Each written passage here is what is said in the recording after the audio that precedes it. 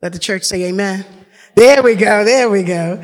Hey, y'all. I'm so happy to be here. The Presbytery loves you. We're 85 churches, 33 new worshiping communities. We're north, south, east, and west. We're all over this greater Atlanta area. So I'm bringing all the love and also the love from your congregational consultant, Joy Fisher.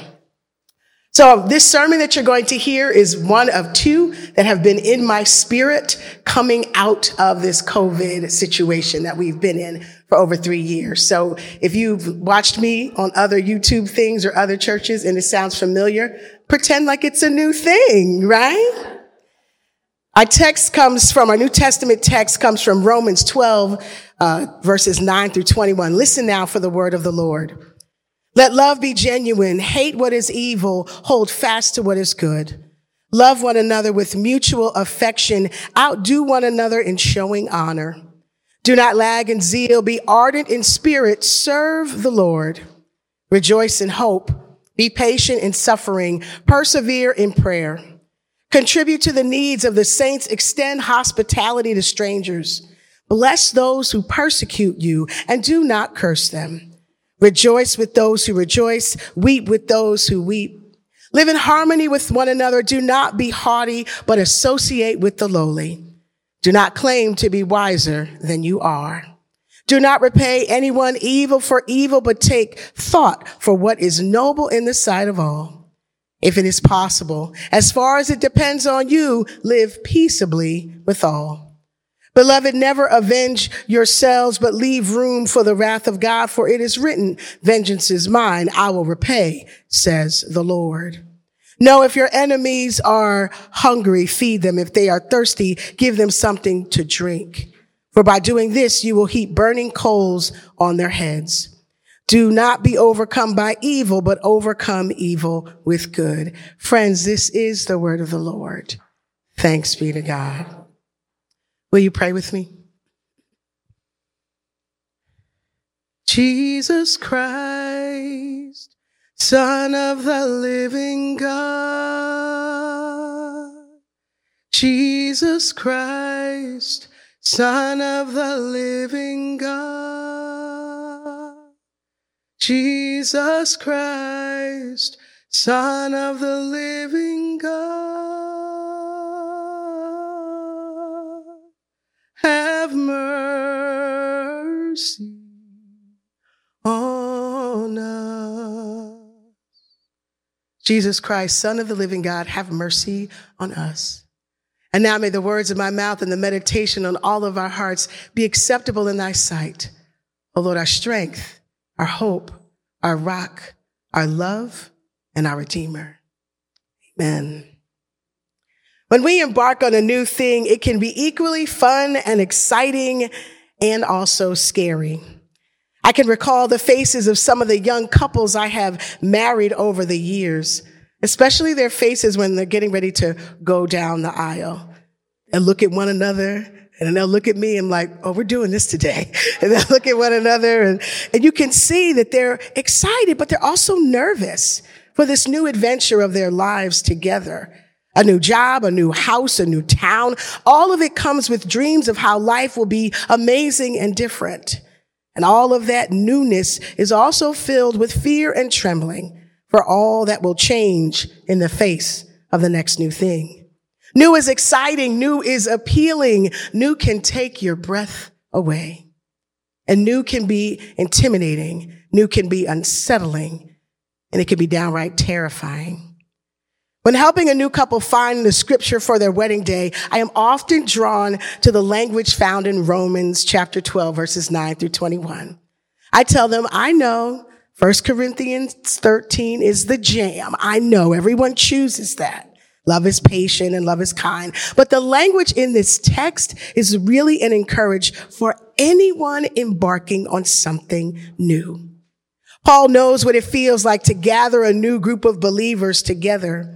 In his letters to the early church, we find not only encouragement, but words and language that will set the tone for what it means to be in relationship to one another.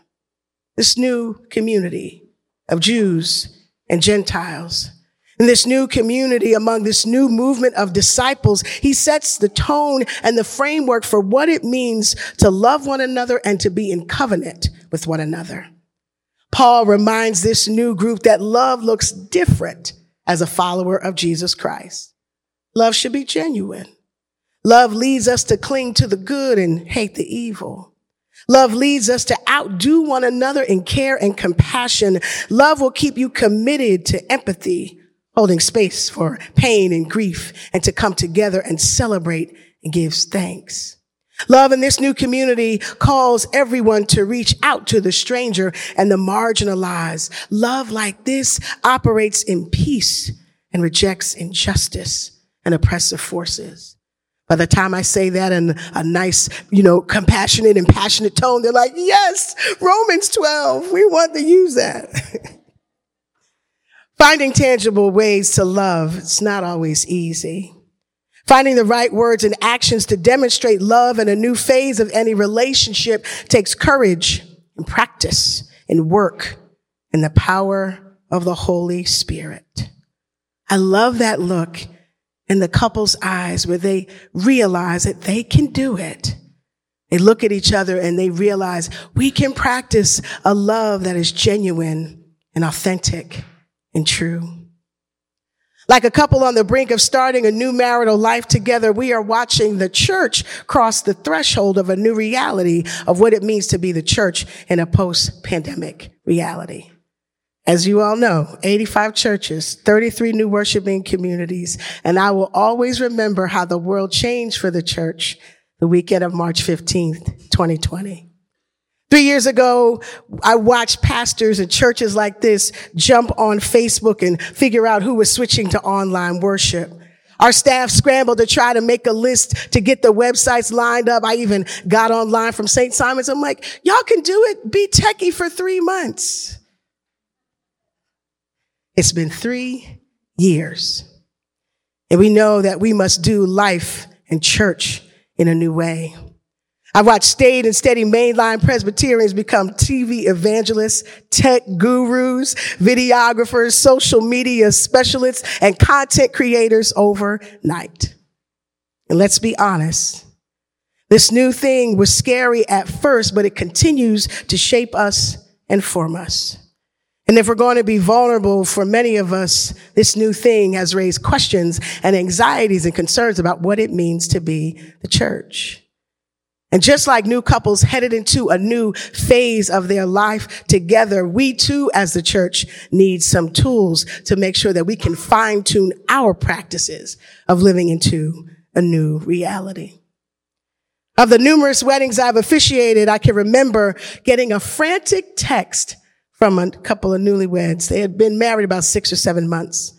The text was in all caps, so you knew it was really urgent. She had come to the reality that she had had her first big fight with her spouse. The text starts off like this: Aisha, I think this marriage is over. We've never fought like this. We don't see eye to eye. How can we go forward? And I simply asked her, I wonder if you guys are speaking the right love languages. We talked about Gary Chapman's classic book, The 5 Love Languages, that lifts up the ways couples need to learn the love language of the other. Words of affirmation, quality time, acts of service, receiving gifts, physical touch.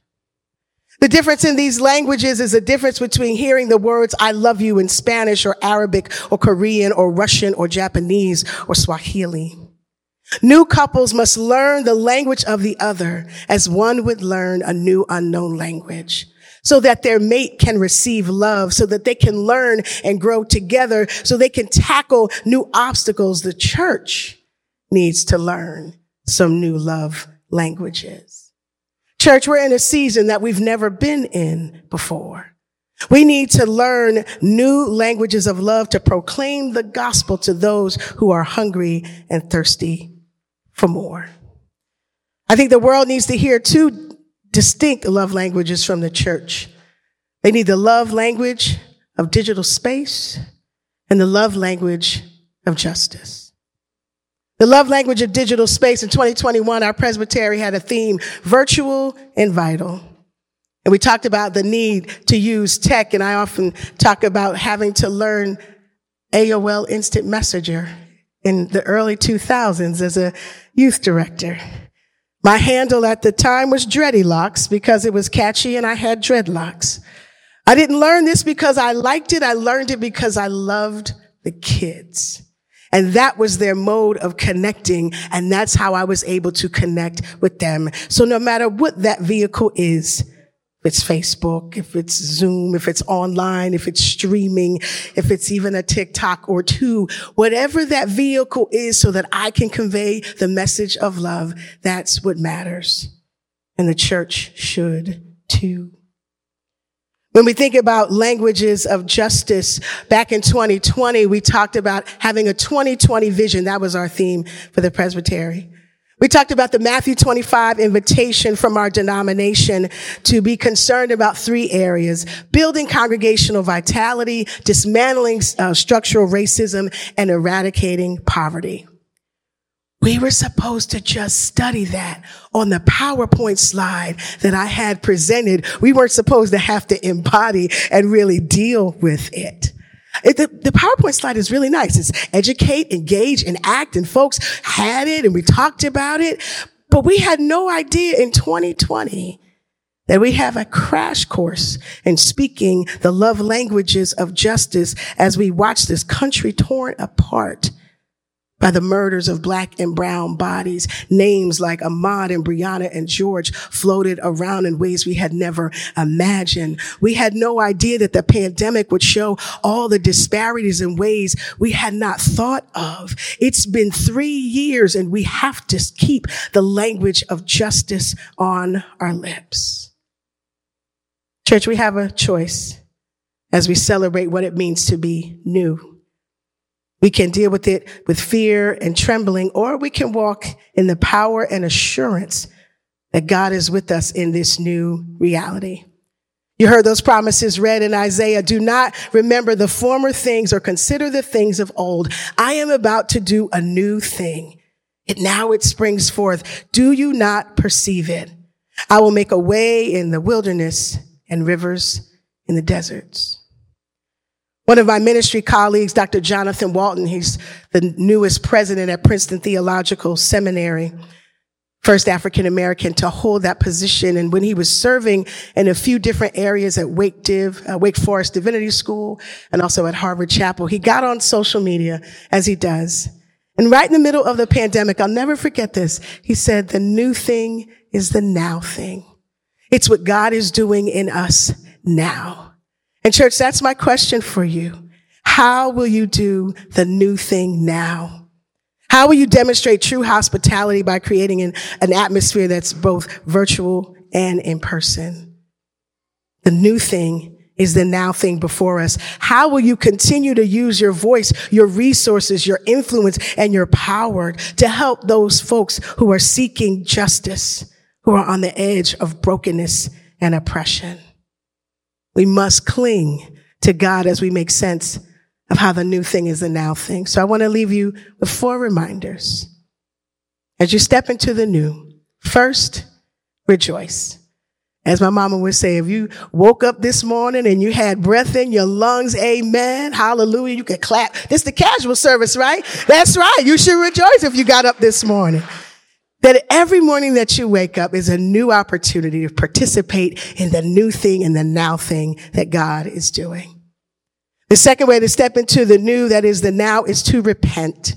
We have to let go of how we have perceived church and how we think church should be, and trust that God is doing new things in and through us. Third, we must rely on God. We're really smart, self-sufficient people. All it takes is a prayer every morning. Lord, help me do it in your strength. Help me to do it by your power. Help me to do it by your direction. So rely on God. And finally, rebuild. We need to rebuild how people connect with the church, how we connect with the community. We need to rebuild new partnerships and connections with neighbors, old and new. The new thing is the now thing. I encourage you to be the kind of disciples who rejoice, who repent, who rely on God, and who rebuild. And in this season and always, may we be open to learning languages of love. May the world hear the message of love and know that love is genuine and it's authentic, that love cares for neighbor and stranger. And it's God's love that has the power to heal, save, transform, and make all things new. In the name of the Father, and the Son, and the Holy Spirit, and all God's people say, amen. Amen.